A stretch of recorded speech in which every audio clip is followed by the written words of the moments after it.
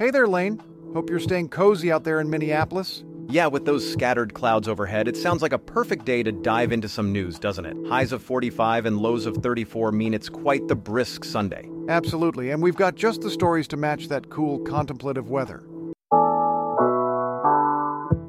Former President Donald Trump has made a bold claim amidst his legal battles. Despite facing 91 felony charges, he says his support among Black Americans has grown.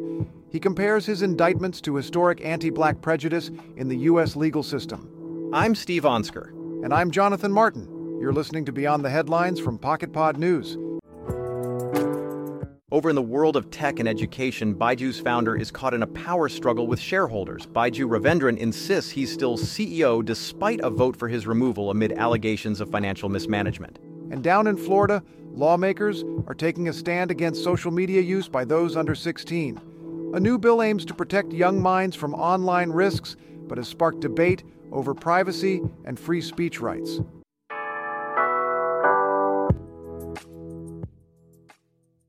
This message is brought to you by Pocket Pod. Say goodbye to one-size-fits-all podcasts and hello to a fully personalized listening experience with AI-crafted podcast made just for you. Head over to pocketpod.app to join the waitlist. At a recent black tie event in South Carolina, former President Donald Trump made some remarks that have reverberated far beyond the room. Yes, he claimed that his criminal indictments have actually increased his support among Black Americans. He likened his legal challenges to the kind of discrimination historically faced by Black people in the U.S. And those comments have sparked quite a bit of controversy. Accusations of pandering and racism were quick to follow, with critics from both sides of the aisle weighing in. But despite skepticism from some quarters, Trump and his supporters are pushing the narrative that the Republican Party aligns more closely with Black voters' values than they might realize. To help us unpack all this, we've got Pocket Pod News political correspondent Jessica Mallory joining us. Jessica, Trump's comparison of his legal woes to systemic racism, how's that playing out among Black voters? Well, Jonathan, it's a complex issue. Former President Donald Trump's remarks, where he likened his legal challenges to the historical discrimination against Black Americans, have certainly sparked conversation. However, the feedback isn't uniformly positive.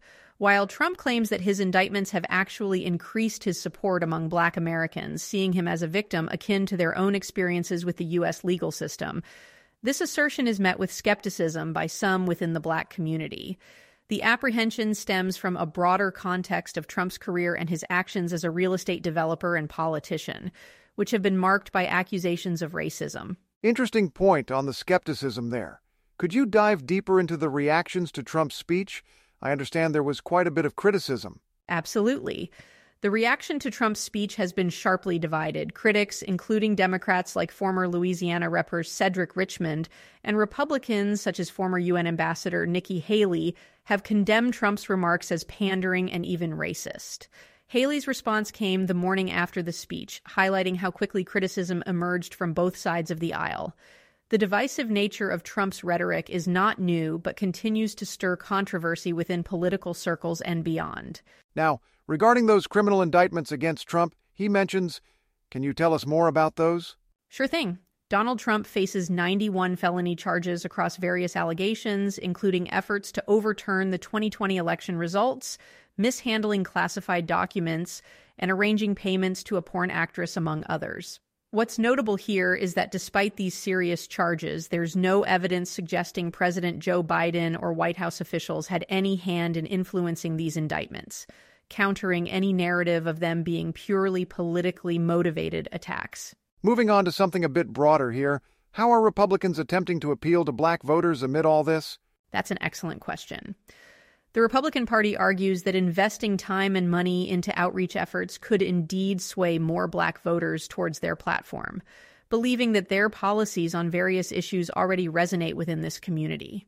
This belief suggests an ongoing strategy within the party aimed at broadening its appeal among demographic groups that have traditionally leaned Democratic. Jessica, before we wrap up, any final thoughts on how all this plays into Trump's larger narrative or its implications for future political dynamics? Certainly, Jonathan.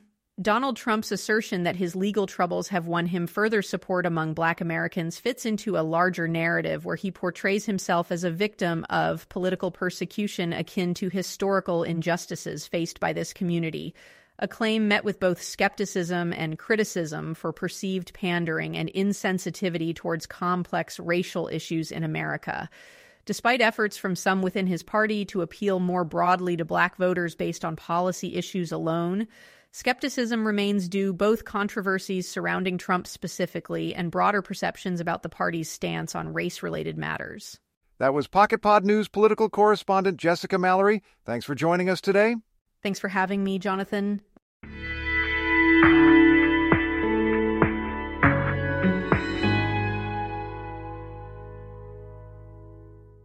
The world of EdTech is facing a significant shakeup right in the heart of Bengaluru, India.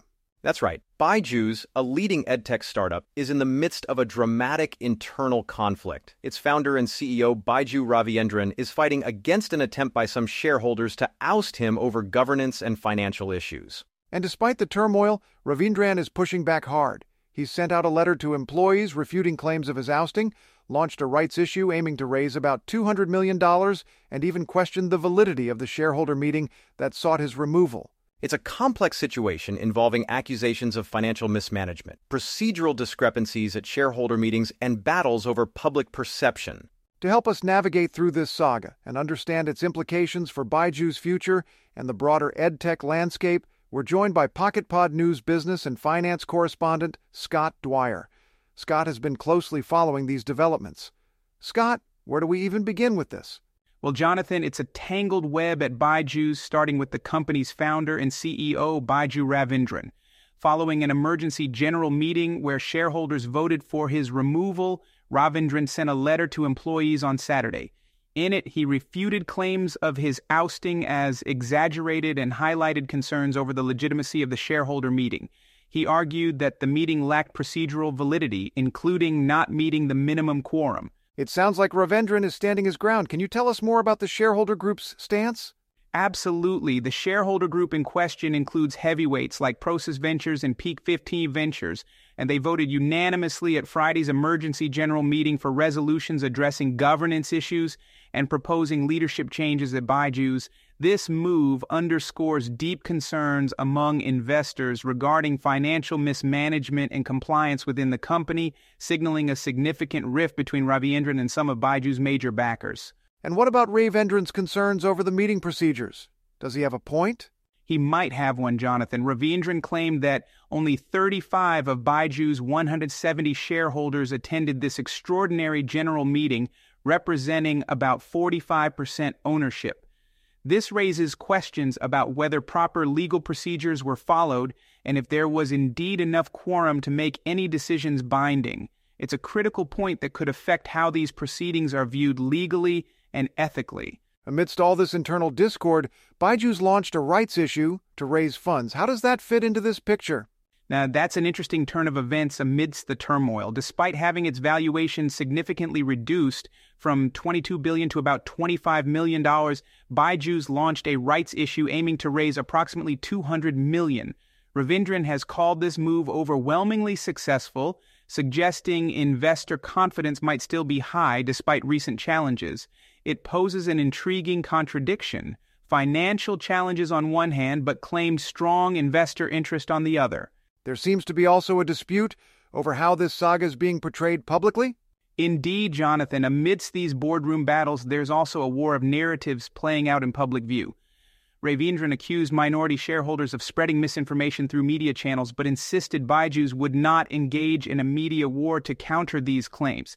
This tactic spotlights another layer in their strategy: controlling public perception without directly confronting the accusations in a highly public forum. With all these moving parts, what could be the broader implications for Byju's future? The situation at Byju's could serve as a cautionary tale for startups about governance and investor relations importance, and especially in high-stakes environments like EdTech, where rapid growth often precedes stringent financial scrutiny. How Byju's navigates through these challenges could significantly impact its operational stability and industry position moving forward. Fascinating insights as always, Scott. Thanks for joining us today. My pleasure, Jonathan. Always glad to delve into these complex stories with you.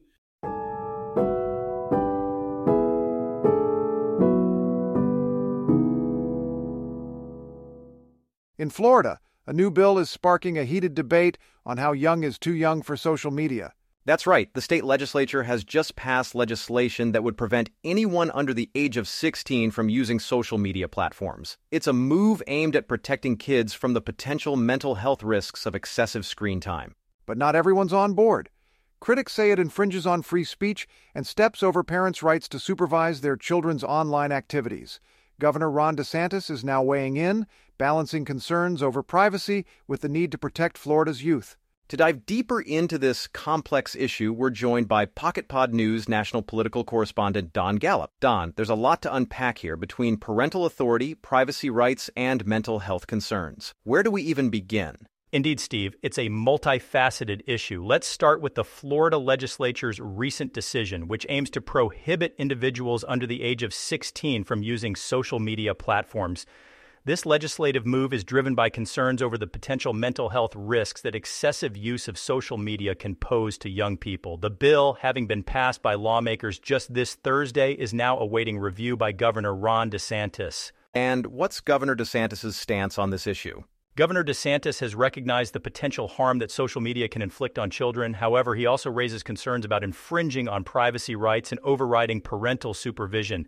His position highlights a significant tension between protecting children in the digital realm and preserving family autonomy when it comes to engaging with technology. There seems to be quite a bit of public debate around this bill. Can you tell us more about the opposition it's facing? Absolutely, Steve. Critics argue that this bill could potentially violate First Amendment rights and reduce parents' control over their children's online activities. A notable opponent is Meta, the parent company of Instagram and Facebook, which opposes the legislation due to concerns over data privacy and limits on parental discretion. They advocate for federal measures that would require parental approval for minors' app downloads instead. The bill targets specific features of social media platforms. Could you elaborate on those? Yes, the legislation takes aim at features known for keeping users engaged, such as infinite scrolling, reaction metrics like likes or shares, autoplay videos, live streaming capabilities, and push notifications. Lawmakers believe these functionalities contribute to addictive behaviors in minors and exacerbate mental health issues without naming any specific platforms. And what about privacy protection? How does the bill address those concerns? To tackle privacy concerns head-on, provisions have been included in the bill aiming to enhance user data protection during age verification processes. Furthermore, it allows for civil lawsuits against companies that fail to delete personal information from terminated accounts. These measures seek to balance constitutional rights related to privacy while holding social media companies accountable for their practices. This isn't an isolated case, though, right? Other states are considering similar laws? That's correct. Florida's legislation follows Utah's footsteps, which became the first state to adopt laws regulating children's access to social media back in March 2023. Arkansas, Louisiana, Ohio, and Texas are either following suit or contemplating similar regulations, illustrating a growing national trend towards stricter regulation of minors' access to digital platforms. So what do we make of all this? It sounds like there are no easy answers. Indeed not, Steve. While intended as protective measures against potential harms associated with online engagement, particularly among youth, such legislative efforts raise complex questions about free speech rights versus government intervention in child-rearing practices and data privacy considerations. As states across the U.S. explore similar regulations amid broader discussions about technology's role in society and individual well-being, these debates are likely only going to intensify. Thanks for that comprehensive overview, Don. My pleasure, Steve. Always good discussing these important issues with you. And that's Beyond the Headlines for Sunday, February 25th, 2024. I'm Jonathan Martin. And I'm Steve Onsker. Thank you for listening, Lane. We hope you have a good day, and we will see you tomorrow. This podcast was created by Pocket Pod entirely with AI. If you'd like to learn more, head over to pocketpod.app.